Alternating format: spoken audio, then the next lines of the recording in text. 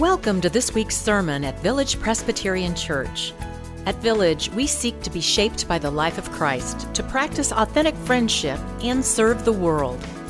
You're invited to join us at either our Mission Campus or our Antioch campus. For now, we hope you hear a word for your own life in this sermon.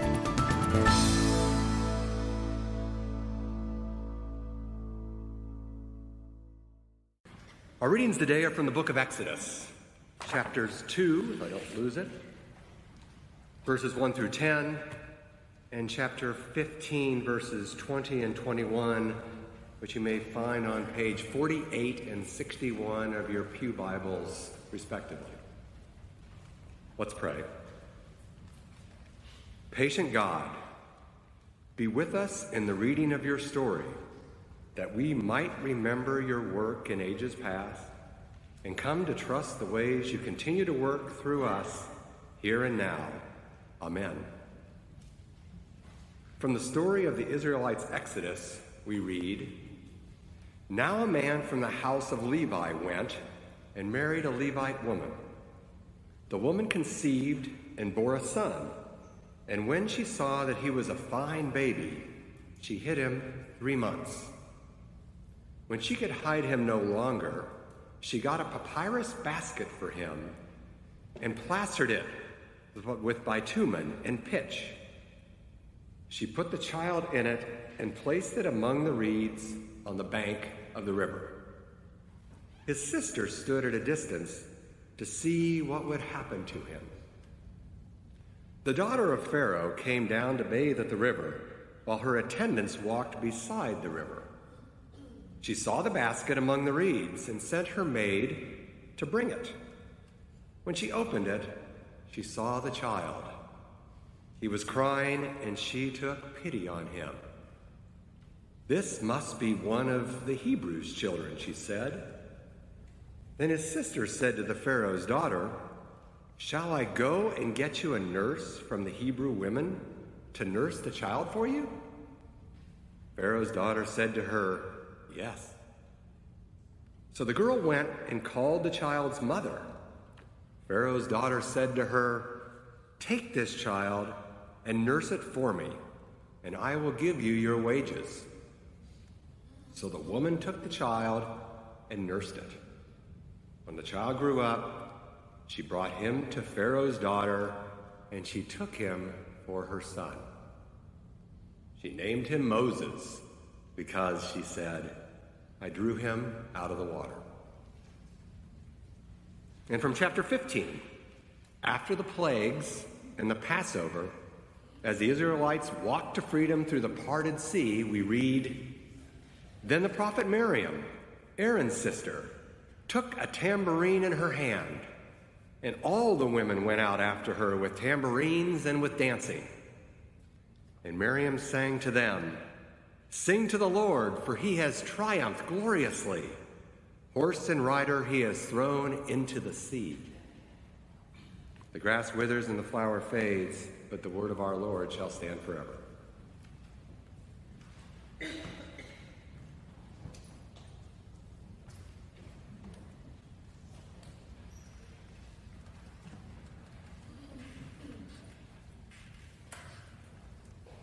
Our Exodus story that Scott has read the beginning of today is the most important foundational, formational story in all of the Hebrew Bible. And I don't think I ever actually really heard that story until I was an adult and already ordained in ministry, which is worrisome.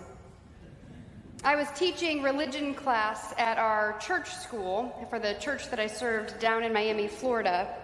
And this particular year, I had this group of second grade students that just required a lot of my attention. Their classroom teacher early in the year had a play day, and this teacher decided to split up the class in half, girls versus boys.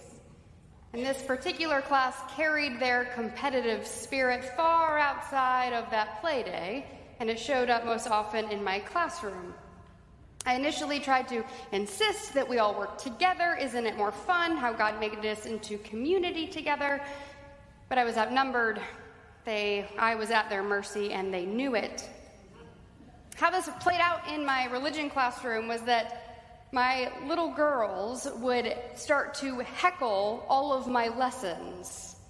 My girls were quick. None of our students were from particular religious backgrounds. It was our church school. I was teaching religion, but they were of no religion at all, a few Christian, a few Jewish.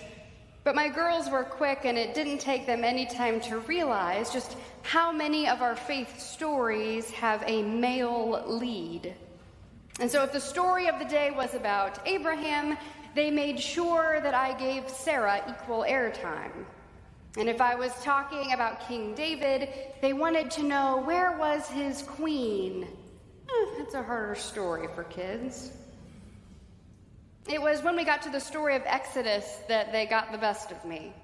One of my little female leaders was a Jewish student named Miriam, and she was not happy with the way I attempted to introduce the Exodus story.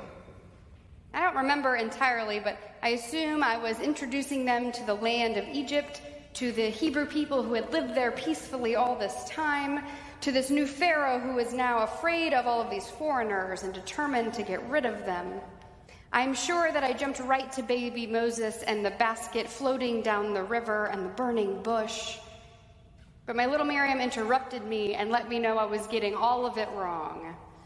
And I don't remember what led me to do this, but I finally just sat down and let an 8-year-old teach the class. It's probably one of my best teaching decisions. And so little Miriam stood and explained to all of us that this Pharaoh was, in her polite 8-year-old use of the English language, silly. It's not just that he was evil, but he was also very not smart. She added with an eye roll in my direction that this was apparently part of the joke that I wasn't getting. The beginning of this story is meant to be kind of funny. This Pharaoh is so silly that he tries to enslave the Hebrews, but they just get stronger.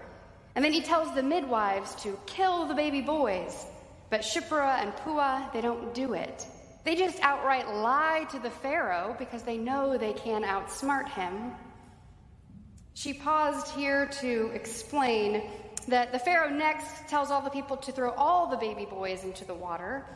And she laughed as she said that this Pharaoh is so concerned about getting rid of the boys. He's trying to prevent a future army that could fight him. He's so concerned about the boys, he misses the girls who are outsmarting him at every turn. And so Jochebed has a baby. She already has a daughter and a son, and she births this baby with the same language as our creation stories. It says that she saw what she had made, and he was good. And so they hide this baby as long as they can, which, as you know, wouldn't be long. And as soon as he gets too big and too noisy, they do what the Pharaoh asks. They put him in the river. Only first they make a boat for him. And his mom and his sister Miriam, they find a spot upstream from the princess's palace. They wait for a time when they know she'll be outside by the river, and then they let the baby go. My little Miriam proceeded to tiptoe back and forth across the classroom as she reenacted Miriam as she followed the basket down the river, never letting her brother leave her watchful gaze. She was probably about the same age as the historical Miriam as she does this.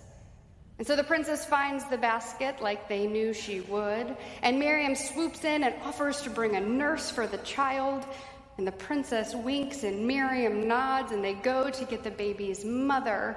And all of this allows Miriam and Moses' mom to be raised in the palace. The baby is saved. She concluded her lesson by telling the class that this is who she is named for, Miriam, the hero of the Exodus story. It was the most true retelling I have ever witnessed. I am certain that every Bible teacher needs a group of tiny feminists heckling them to get the stories right. It's been just more recently, actually while searching for Mary Magdalene, that I've stumbled into our ancient hero again. Like my young student, our Jewish friends have much to teach us here. And so with some help from our Jewish scholars and my little Miriam's wisdom and our current womanist interpreters, let's see if we can find something of Miriam again. After that early account of young Miriam, we don't see her again until the sea is parted. The plagues and the Passover have come, and the Hebrews take off for the wilderness, not knowing it will be 40 years as they try to reach the promised land. It's as the sea is parted that we see Miriam with her tambourine, leading the congregation in a song of liberation and praise. The title Miriam is given here is prophet, and this is the first time that that title has been given in all of the Hebrew Bible. She is the first person named as prophet in our Old Testament text. If we dig just a little deeper, we will learn that those 2 verses of Miriam's song, they are the oldest part of our Exodus story. Those words are written and repeated before the rest of the story is ever composed. Miriam's song is the anchor of the Exodus. And this is the song that Miriam sings. It sounds like the one that we will hear a little later from the voice of Hannah, mother of the prophet Samuel. It sounds like one we will hear much later from the voice of Mary, who sings in response to being told she will birth the Savior of the world. The discovery of the Dead Sea Scrolls even revealed that some of the Hebrew songs that we currently have in our book of Psalms, they were first attributed to Miriam, their authorship lost or intentionally changed in our compiling and translating. Miriam's influence on the early Israel community was strong. Her tradition would have been alive still in Jesus' day. That's why you will find her if you are searching for Mary Magdalene. Miriam's name is Hebrew. Translated to Greek, it's Maria. In English, Mary. All of those Marys in our gospel stories, they're named after our first prophet. There's so much more to talk about here, but I can't help but to wonder why it took my little Miriam, thousands of years after our first prophet, to help me begin to find her. I think we see the beginning of our missing of Miriam in her very first expression of praise. Before we ever hear Miriam's song, the text includes a longer version, a longer song at chapter 15, and it is sung by Moses. That should sound strange to us. It's strange because what we know of Moses is that he's not a very good speaker.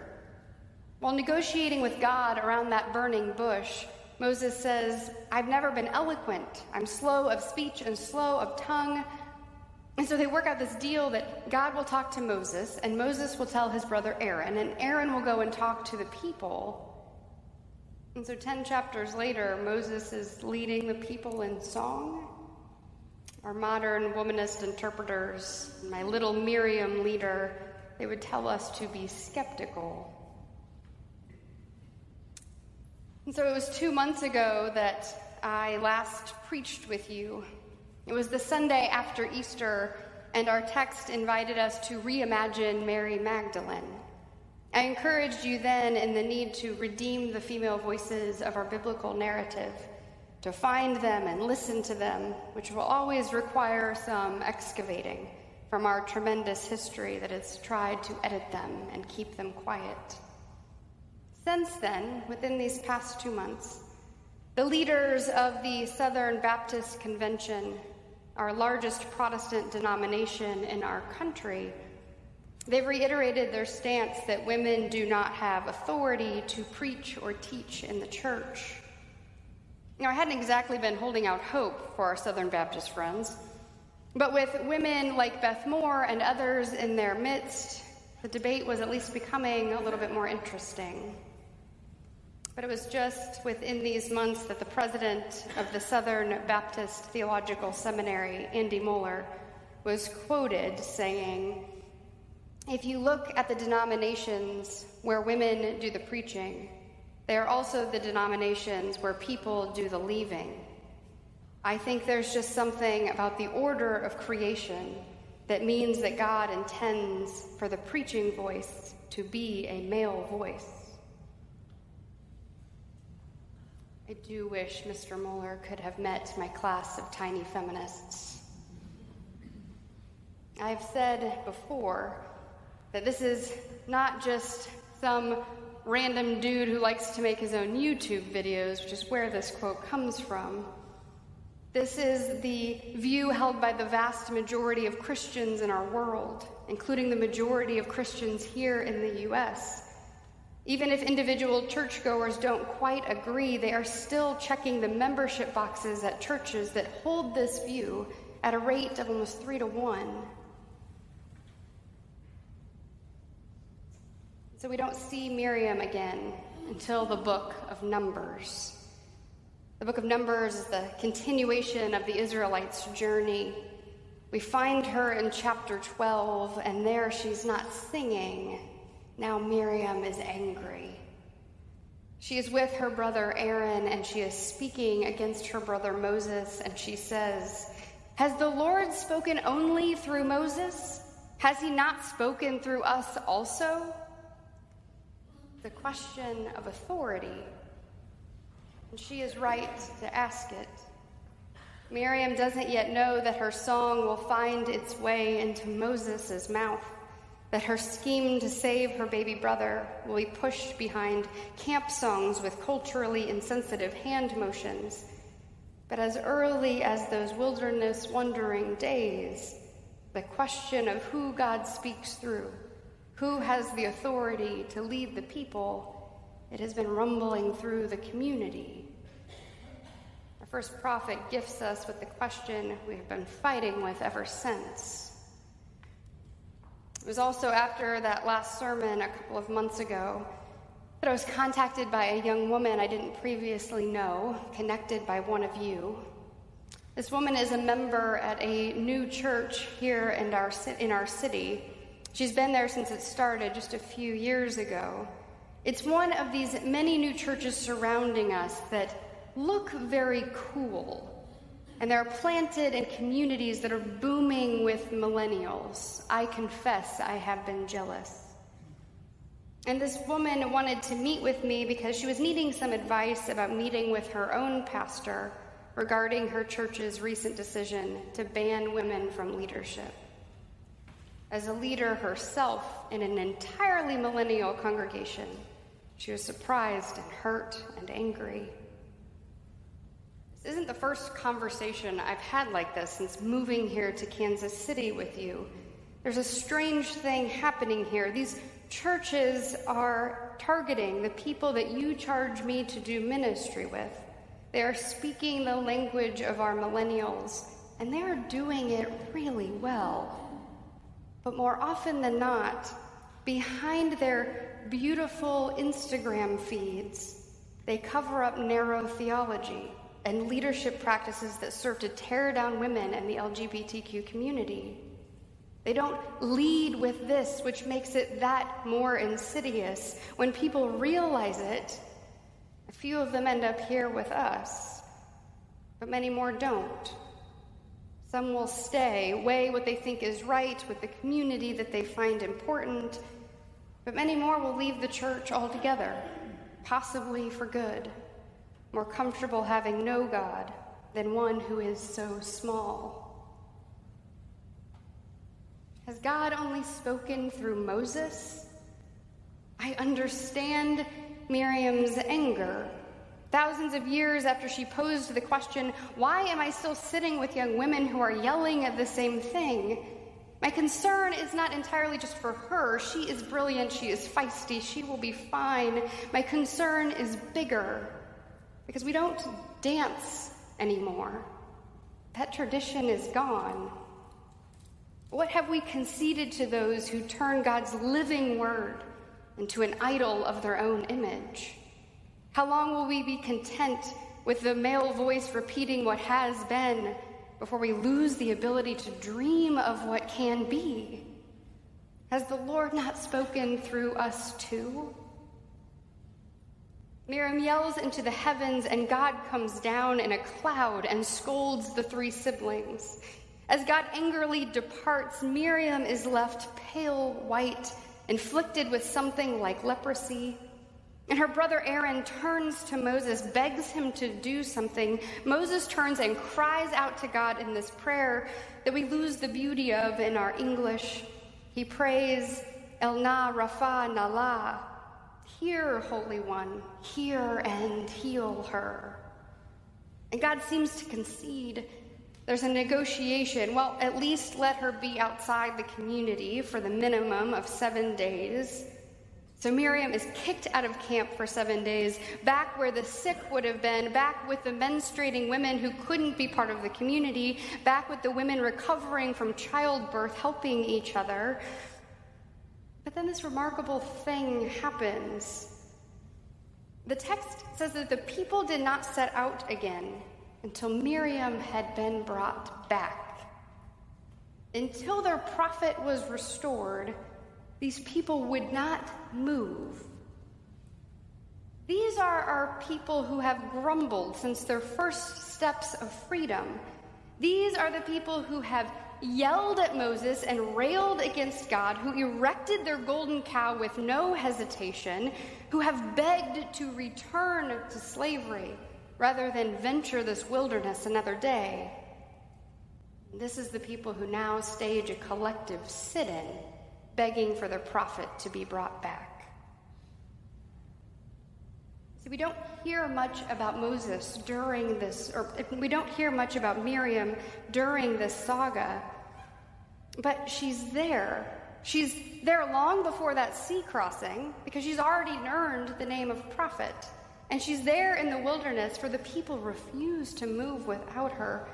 We're given a glimpse, but that glimpse invites us to imagine, like we must do, or to recover the stories of our female leaders. All of those early years while Moses was away, being raised in the palace, fleeing for his life, was it Miriam who had been ministering to the people? While Moses and Aaron performed signs for Pharaoh, while they negotiated with power for freedom, who was it that tended to the people's broken bodies and souls? Who promised them their promised day would come? That song, that old song, that scrap of text that predates our story, were these the words that Miriam had been teaching while they suffered? Could it be that the people knew what to sing when they got to the sea, because Miriam had long been singing to them the song of liberation? And finally, she lifts her voice in anger, and her anger gets her afflicted, and her brothers pray on her account, and it also gets her heard.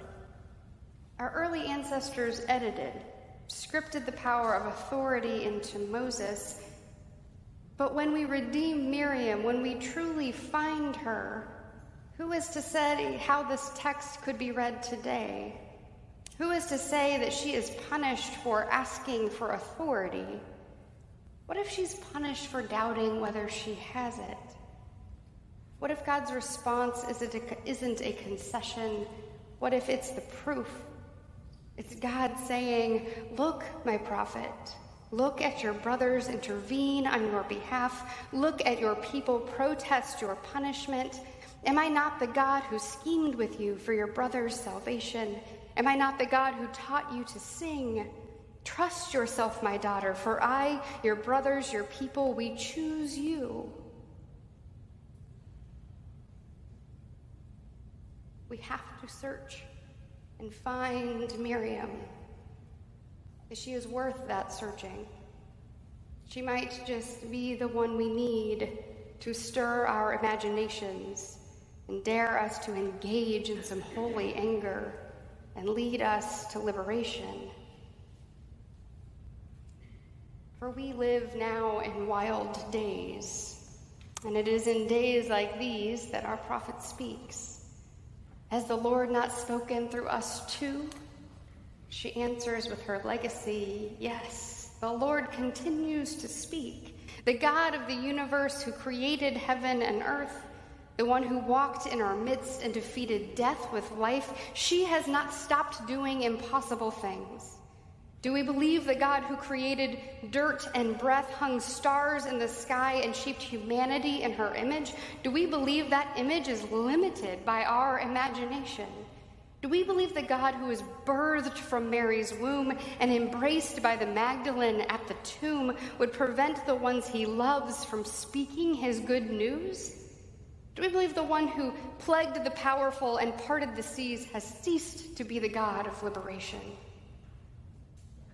History's editors and yesterday's pharaohs and today's limited leaders, there are plenty of powers, silly powers, attempting to tell us that the best has already been, that back to Egypt is where we should go, that are turning our ancient text into an idol to be protected and not a journey to be lived. But there are little Miriams being born in our midst still today, and God is speaking through them too. So let us be those who commit to finding her and following her and yelling and dancing when required, as the God who hasn't stopped liberating us leads us forward again and again. Let us pray.